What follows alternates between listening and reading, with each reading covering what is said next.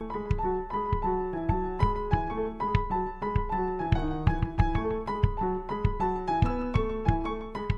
everybody. I'm Nishtha, And I am Pragya. and we're your hosts for the podcast Intersectional Feminism Desi Style, brought to you by Feminism in India. Today, Pragya, do you want to tell our listeners what we're going to be talking about today?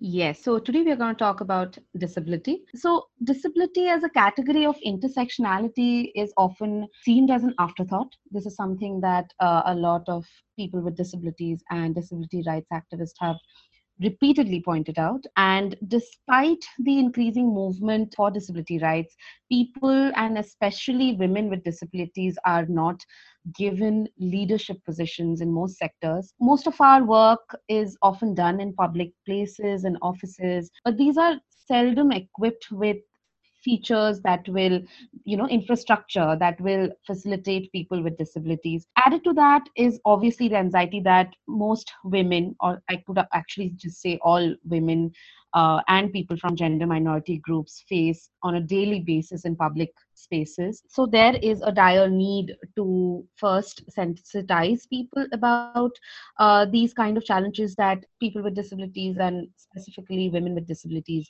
have to confront every day, and then also push towards policy making that could make these spaces more accessible to women with disabilities in particular.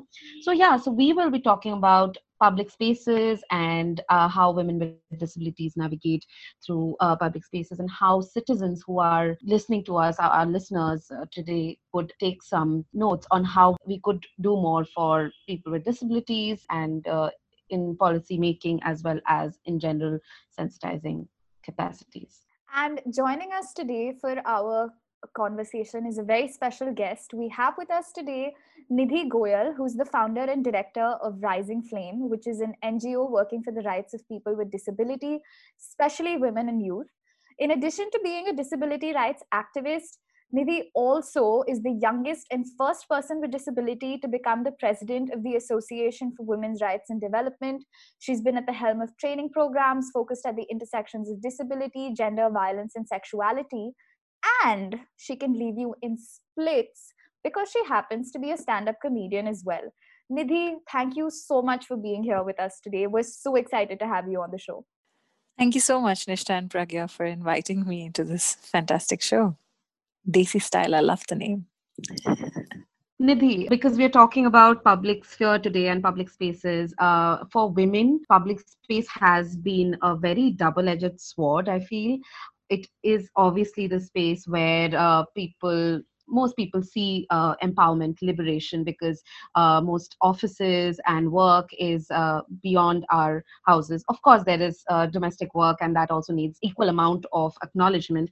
But often the public space is a tricky domain where it is often seen as empowering for women, and yet it poses so many challenges around safety, accessibility of roads and services, etc.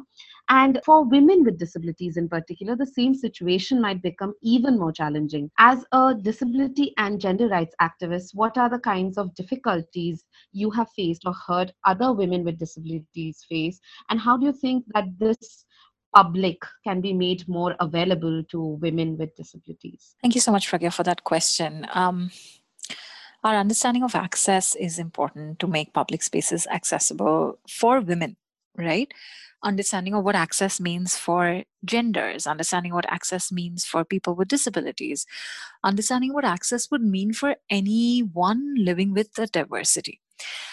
And diversity is not fixed. There's a understanding that, okay, acha, I am not disabled, but tomorrow you may just fracture your foot and be temporarily disabled, right? Or something else may happen. So this, I think, the first I want to start by why access is important. And access to public spaces, of course, in this whole spectrum. But the reason that access is important, and the reason that disability rights speaks about universal access, is that when you do and have an accessibility solution, or make a place accessible, or service accessible, transportation accessible, it is universal. So it just does not just support or enable people with disabilities. it would then, to give a simple example of stairs and ramps, because most people understand that, young children, toddlers use ramps, pregnant women use ramps, older people use ramps.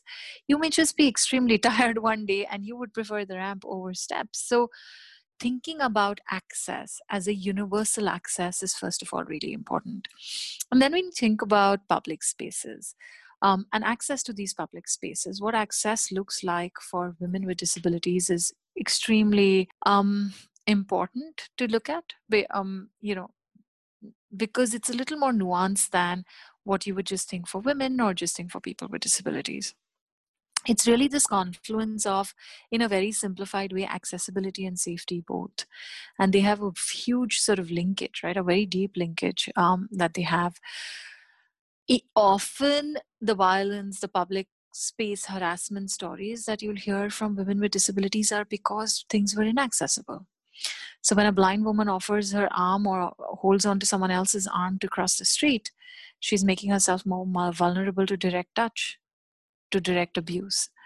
When a wheelchair user has to be lifted into some place, when the wheelchair has to be lifted and put into a bus, we're opening ourselves to abuse, right? We're increasing the vulnerability.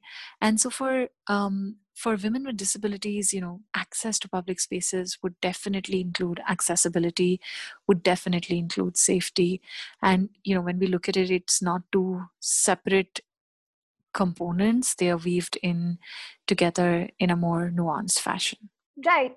Nidhi, what you pointed out, it actually, when we were conducting our research, I came across an interview where you had also mentioned that the whole concept of consent when it comes to people with disabilities becomes very different from, say, what popular media would have us to believe is always sexual consent or romantic consent. So I think that does definitely tie in with what you just spoke about. So in this show, what's a constant effort on our part is to always try to unwrap and take a look at how different identities overlap to contribute to a person's lived experiences. So one thing that we really wanted to know is, how does caste, class, and gender influence people with disabilities and their access to public spaces? And can you tell us how intersectionality plays out within people with disabilities and how this really then decides their mobility and access to public spaces? I'd like to step back and respond to one of the things that you were just mentioning around consent. And I think it's again very interesting because when people with disabilities, I think one of the biggest stigma that they carry is of infantilization, or the stigmatized attitude that they have to, behavior that they have to face is of infantilization, right? And so non-disabled folks are constantly, and when I say non-disabled folks, it's not you and Pragya, it's just in general, right? I'm using a general statement. Majority of the behaviors are around infantilizing people with disabilities, which means when you immediately infantilize someone, which means you're making them childlike. What do children not have? The agency. For us, as a society, legally, what do children not have? The ability to consent. And I'm not talking as an activist, as a feminist, or as a child rights activist. I'm talking about a general perception of children, right? Like how legally, how you can never consent, you can never have a contractual obligation. Socially, you're like, this one's a child, why do you want to ask them? We can just decide on behalf of them. So by these attitudes and legalities, we take away the agency, the autonomy, the choice and consent, all of people with disabilities, right? And so suddenly you'll find a 20-year-old person with a disability not being asked before being dragged somewhere, or not being checked, or requested or asked or encouraged before eating something. Like I generally say, when I go to public conferences, etc., and if someone's assisting me, it's very interesting how I will ask for 3 things, and then when my plate comes, there are 7 or 3 different things. And if I get upset, people around me are really upset because they're like, oh, someone's helping you, just be grateful and be done with it. If you ask for 3 and someone gives 7, it's fine. But what we are constantly doing with this kind of behavior is are a couple of things, and I'm sorry I'm deviating from your intersectionality question, but I think this is extremely important to understand. Where, from this example, I can tell you there are two things. One, you dismiss what the person with a disability wants. So they can't decide, they can't choose, right? So there's no question of consent then.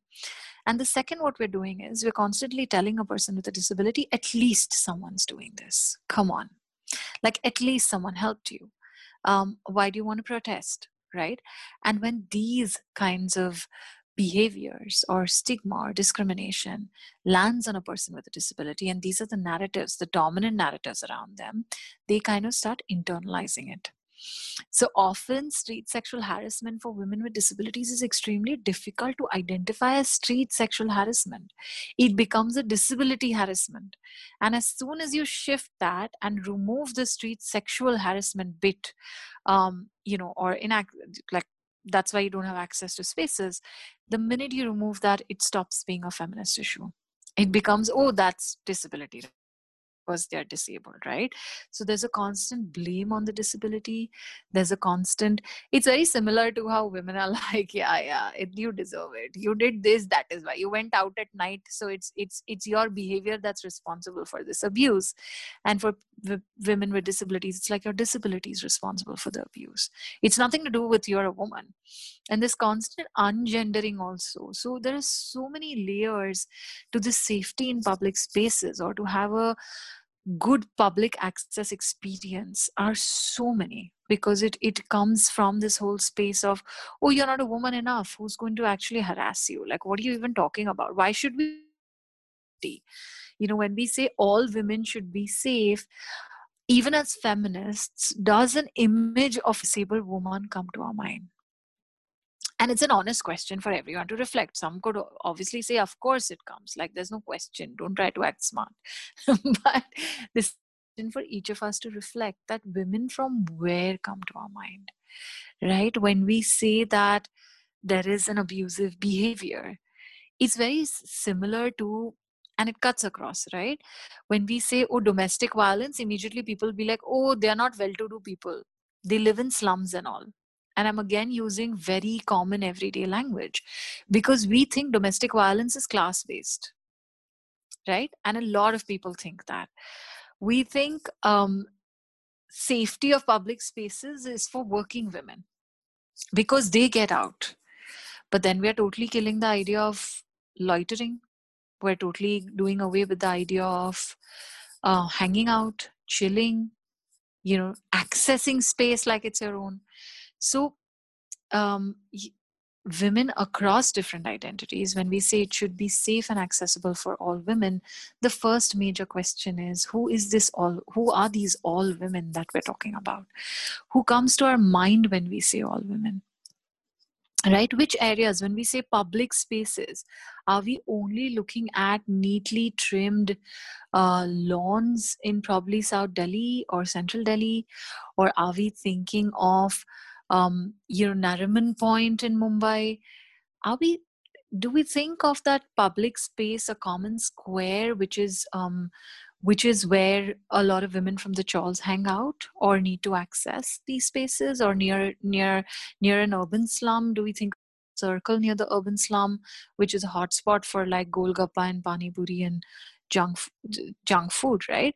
So I think for us, when we stand at different intersections, or we don't occupy certain intersections, our understanding of public space as well as all women both get very, very skewed, or skewed to a certain extent, right? I don't know if I confused you more, or I sort of added a layer to the conversation, but I really wanted to bring that up for us to even reflect. Thank you for that, Nidhi. I'm actually going to go back to an earlier question that you had said, that many a times people with disabilities are infantilized, and that takes away from their consent and from their agency.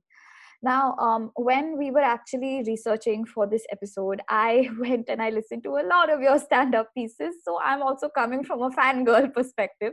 But one recurring theme, not just in your work that I came across, but also, feminism in India has a whole host of work that's hosted on this, which is the entire trope of inspiration porn.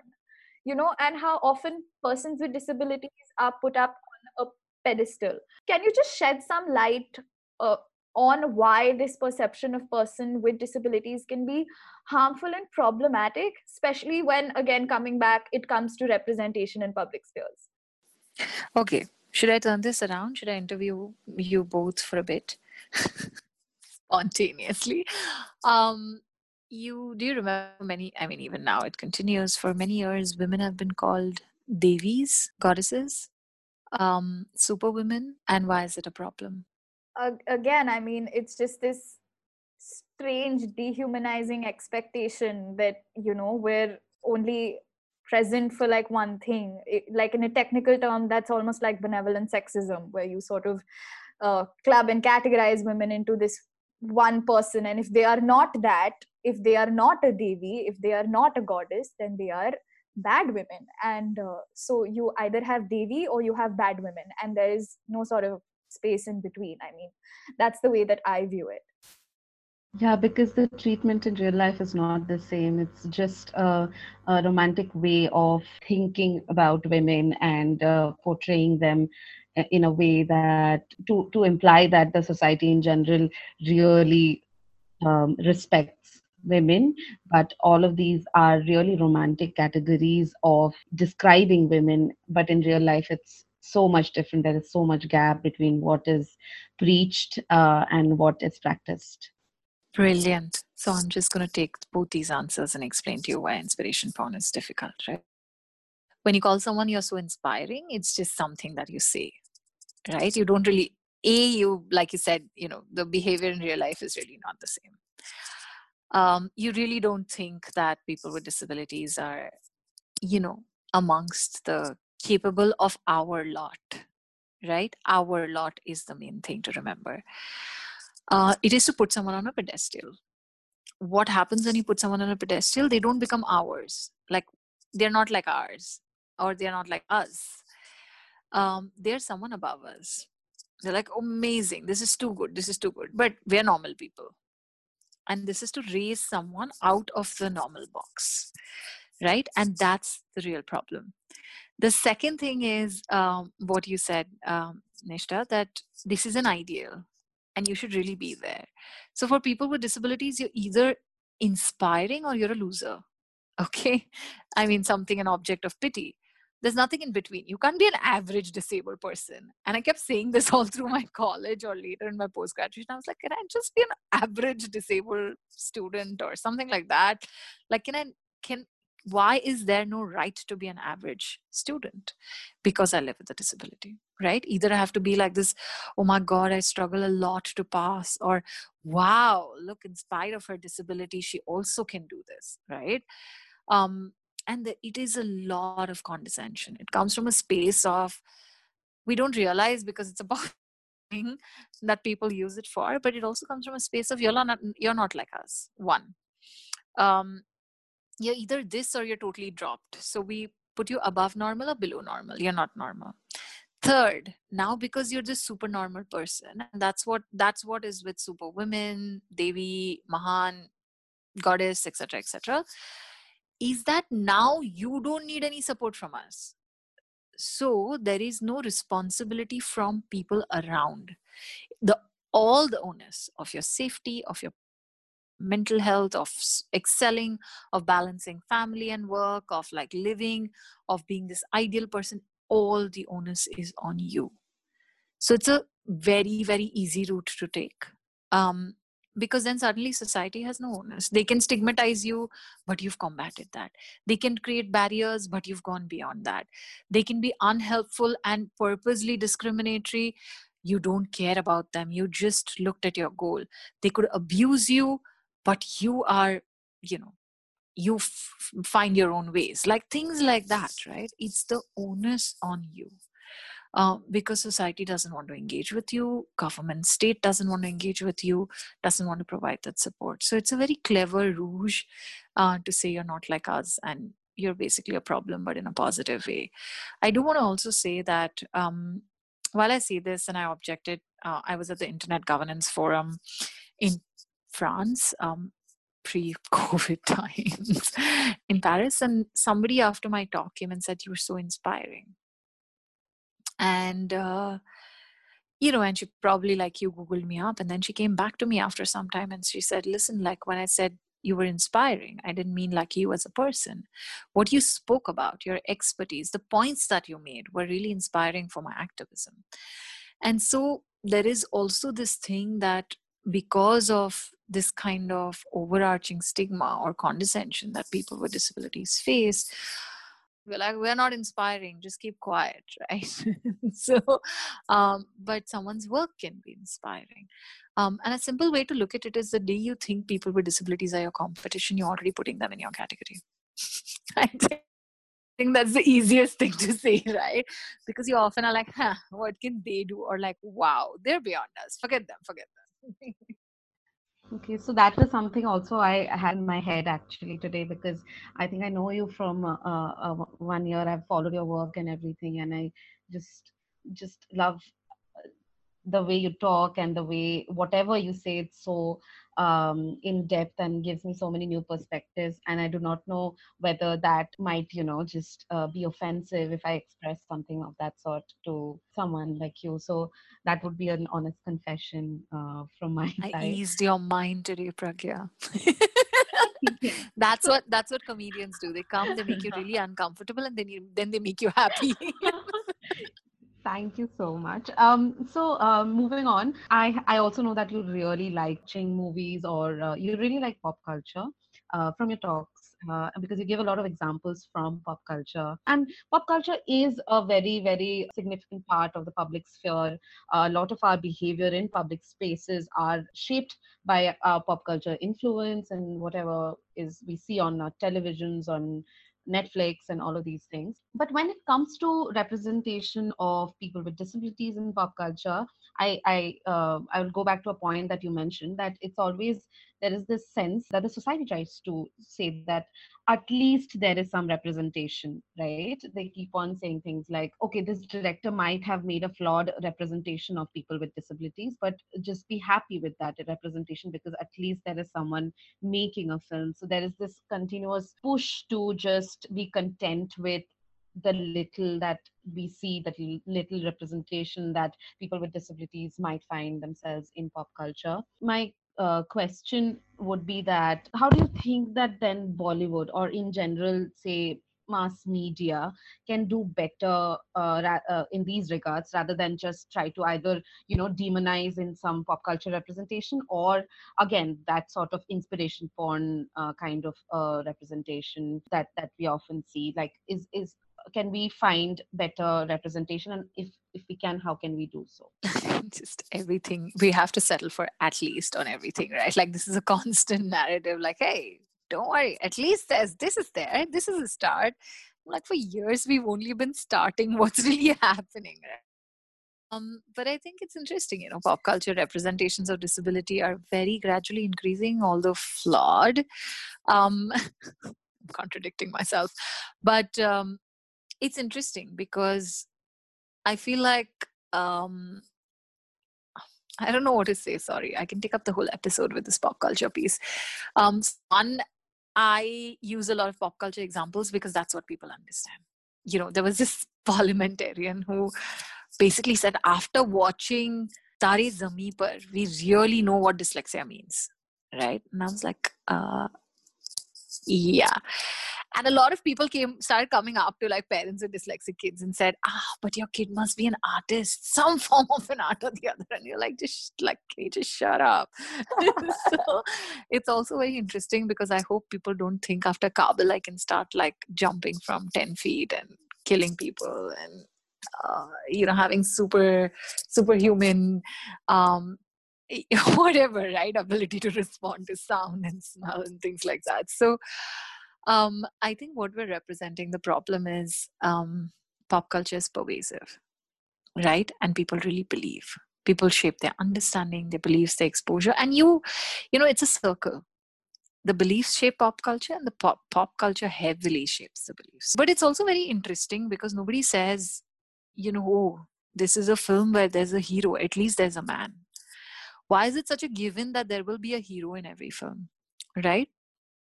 And that's okay. Nobody has to tell them this representation. Like they never have to be like, "Acha, humko bhi to le aao, please," right? And so it's very similar to like, okay, but what diversity of men are we showing? Even if we look at men and their diversity, forget about women and their diversity. We're not showing diversity. The problem with pop culture is lack of diversity. Now there are biopics that have come up very recently, but I'll give you a few examples and you tell me how, I mean, or just think about how it reflects, right? Let's start from my favorite director, Sanjay Leela Bhansali's films. And I have hated each of his films with like a different vigor. Khamoshi, where the young child who's non-disabled and her deaf parents are like using her to um, further their employment, and she from a young age, poor thing, has to like really support them, and this, you know, invoking this pity for the parents but also the child, right? And then you move to films like Black, and then films like Mun, right?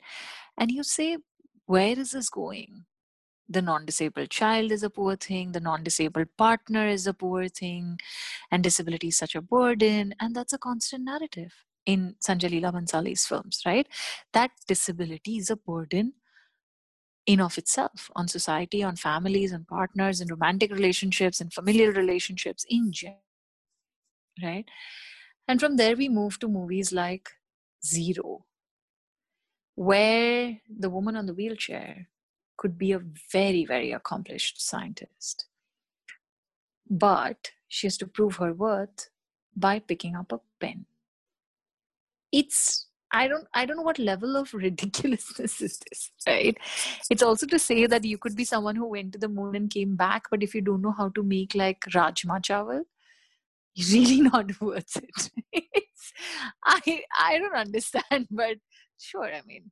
That's actually a really relevant example now that I think about it. Even what was that film with Hrithik Roshan? That was also a Sanjay Leela Bhansali film.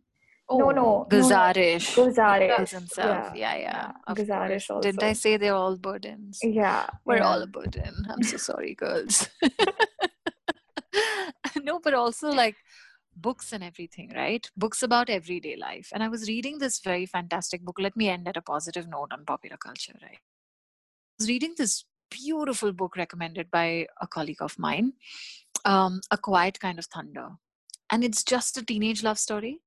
And this teenage love story has a deaf young boy and a young woman who has selective mutism and high anxiety. And that's it. And they have their own challenges, but they also have their moments, and they also fight, and they also are jealous. And it's so important to just see disabled people in our everyday lives. And I think that's what's missing. How many children's books have disability? Fairy tales, to forget it, but like how many children's books have disability? How many young adults? How many teenage romances have disability? How many suspense thrillers have disability where it's not the scarred villain, like this limping footprint leaving like a mark, in just your everyday interaction? I think that's exactly what's missing. And just to say that at Rising Flame, we'll next year hopefully have the publication out. We just a 3-month long workshop, 3.5 month long workshop called My Tale Too, where women with disabilities from across South Asia came together and reclaimed the narratives. So they rewrote Disney fairy tales. And so we have an autistic ugly duckling, we have a deaf Snow White, and so on and so forth. So yeah. That is such a great thing to like. I think it was first the feminist perspectives who wanted to rewrite the very patriarchal what stories. What are those princess stories and everything? And now there is more. So I think gradually we But are. that's exactly, Pragya, I want to ask that when we were doing feminist rewritings, how many of us did intersectional feminist rewritings? Like, why do women with disabilities have to do a disability rewriting? Yeah. Also doing a feminist and disability. I don't know what they did, right? We just reclaimed fairy tales. So I'm not saying that it's a disability reclamation. I'm just saying that as women with disabilities, we just reclaim fairy tales. And I think this is a classic example of how we could be a little more intentional inclusion just by saying for all doesn't help, because everybody may not have the same access to opportunities, right? So everybody may not be able to be there at a feminist retelling. But can we, as privileged feminists, putting myself in that space, right? I'm a disabled feminist and I say I'm privileged. So can we, as privileged feminists, think of that one more step of intersection? Thank you for pointing that out, because that leads me to my next question. And that is basically, say, the feminist movement, even like every other movement, has its own flaws. To be honest, there are certain people who are leading it, and there are certain people who are pushed back, and their voices are just left unheard.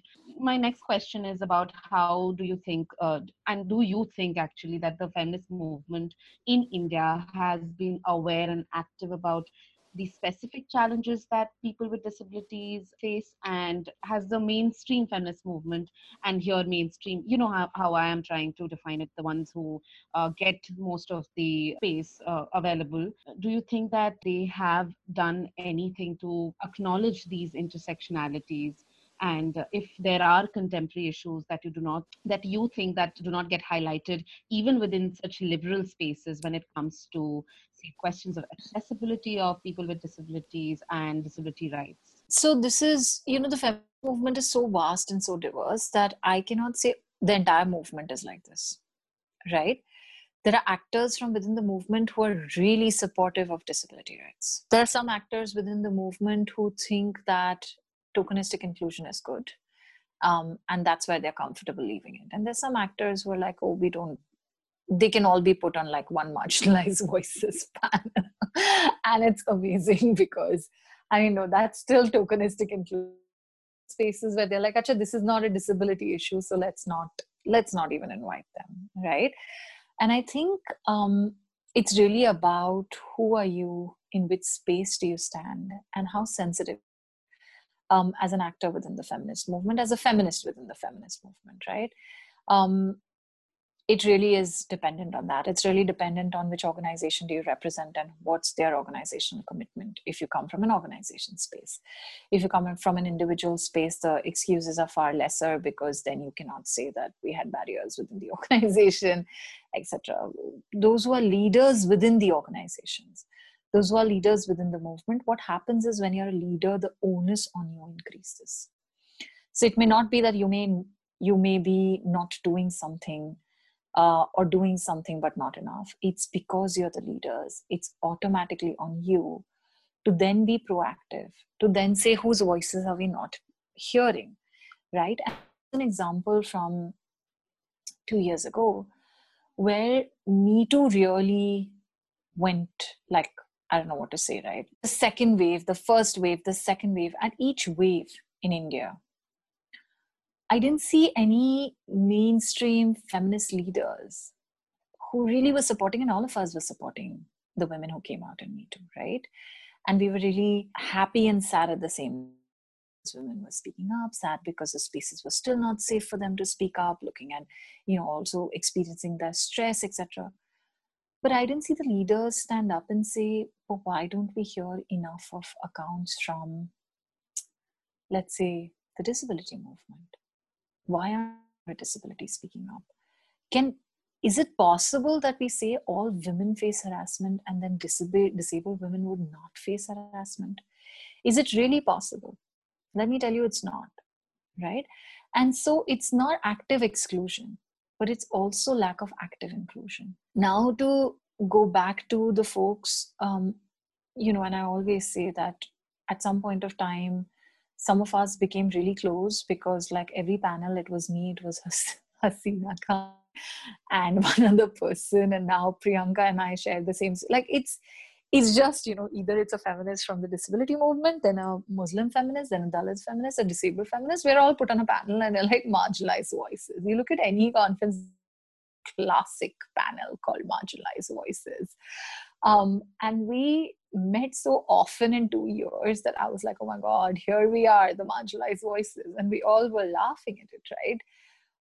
How is it that disabled feminists would not be able to speak on economic empowerment? Do you really think that there's no issue around economic empowerment and that they don't tie into the larger economic empowerment issues? So that's my question, that what we're doing in many spaces is we are putting away people around their identity. We're saying, Acha, you're disabled and Muslim, no, two people. Now you speak in like marginalized voices. Or like, we'll keep a special session for you. Let's do accessibility as a special session. But let's not put accessibility in the public access session. Why? And I think the biggest tension that we have not addressed, and this is an issue that I'm centering right now, is the termination of pregnancy. Termination of pregnancy of disabled women. And we don't really care. The Rights of Persons with Disabilities Act, how many feminists who work on abortion rights know this? And I know a bunch of them who know it because we work very closely together. But how many know that in the Rights of Persons with Disabilities, direct loophole where pregnancies could be terminated without the consent of a disabled woman, right? In cases of X disabilities where X is not defined. It's, so we can't be actors working on abortion rights if we're not inclusive enough then. It's a very cheesy example, like a saying, but I'll still say it because inclusion does not mean calling someone to your party. It's about inviting them and then dragging them onto the dance floor to dance with you, right? So it's not just, oh, it's open, you come. It's not just, oh, the dance floor is all yours, you also dance. It's about dancing with them, right? And that, I think, is very important in our feminisms as well.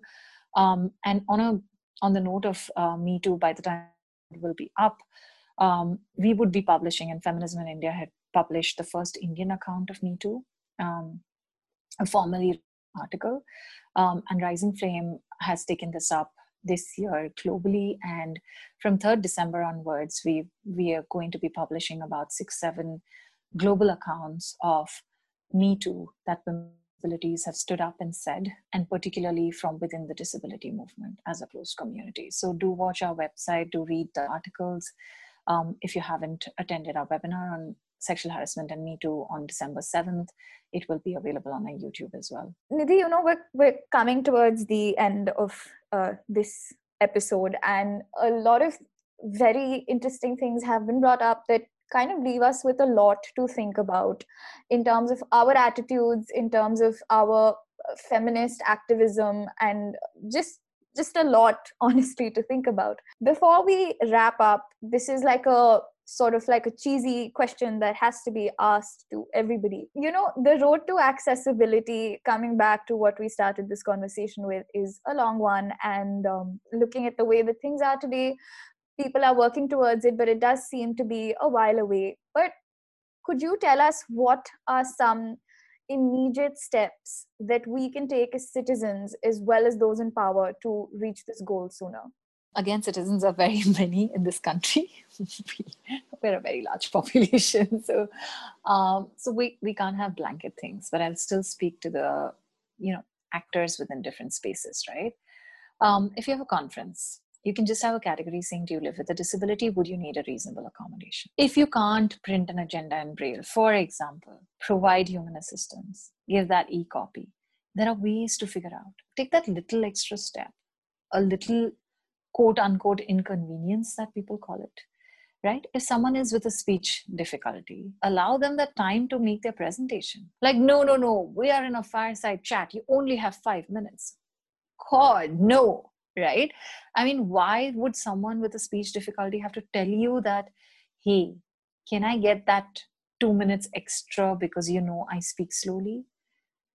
If somebody else comes and says that, hey, I've not outed this, but I have anxiety issues, can I just take a minute more? Understand that, right? And I think just trying to build our empathy, just trying to see that there are visible and invisible diversities that people come with. That we all occupy spaces. And I think just thinking about this space as ours, to remember that this space doesn't belong to you or me. This space belongs to us. So never think that you're creating this space for others. This space is anyway there, right? And I think just by shifts in these two attitudes and behaviors, we as first steps would become really inclusive, really accessible, and really safe. I can't tell you how many folks who work with us, not just like work within the team, but for workshops, right? We've had feedback in every workshop, trainings, webinars that we conduct that everything's so accessible. We never thought it could be so accessible. Thank you so much for making it accessible. And I smile, but I also want to cringe that people with disabilities still have to say thank you for making things accessible. We never went, like, how many of us have written emails to Zoom and to WebEx for making this digital world accessible? Nobody. We take it as a right that this is a business, we are the clients, right? But people with disabilities are constantly grateful that you made this accessible. I think that needs to go away. We need to come to a point as a society and as a movement that we don't make anyone feel grateful to just have an access to something. And this cuts across identities across like the whole intersectionality discourse. But really, I mean, if we don't start here, we're never going to start. Thank you so much, Nidhi. I keep thinking about this a lot, that I don't think this 35 minutes of a podcast can sum up everything, and it can't. It really can't. But I think you have sparked so many ideas and so many perspectives. And I hope that this episode will only be a conversation starter, but we will not stop there. And we will talk about other issues. Like you mentioned, SRHR is so important. We have to become more aware of the intersectionality when we do our campaigns, when we make our blueprints about how we are going to conduct workshops, who are we going to invite for our panels and everything. So thank you so much for being there and for giving us so many real life examples and your favorite Bollywood examples. They are so insightful. So thank you. I wish to meet Sanjay Leela Bhansali one day. I've publicized him so much on his bad films. I'm so sorry. Oh, I hope to. I can't hear for your set after you met him, honestly. Yeah. But again, he might offer me one of the pity-inducing disability roles. Or awe-inspiring. I'm so sorry. There's the other side as well. Thank you so much for being here with us today, Nidhi. I think I can safely say on both like mine and Pragya's behalf that this has been one of the most, we can't really say fun because you talk about so many important things, but I'm still going to go out and say it. This has been one of the funniest, most fun episodes that we've done till now. So thank you so much for taking out the time to be here with us today. It was a genuine pleasure to talk to you. Thank you. It was amazing speaking with both of you. I really enjoyed myself. Thank you. And that brings us to the end of this episode of Intersectional Feminism Desi Style. Like always, Pragya and I would love to know what you thought of this episode. So do write into us with any feedback or comments that you have. And join us next Thursday. We are going to be talking about how men can benefit from feminism and how patriarchy is not just about quote unquote women's issues. So I think that's going to be a rather interesting episode. So do make sure that you tune in for that one. And thanks so much for listening to us today.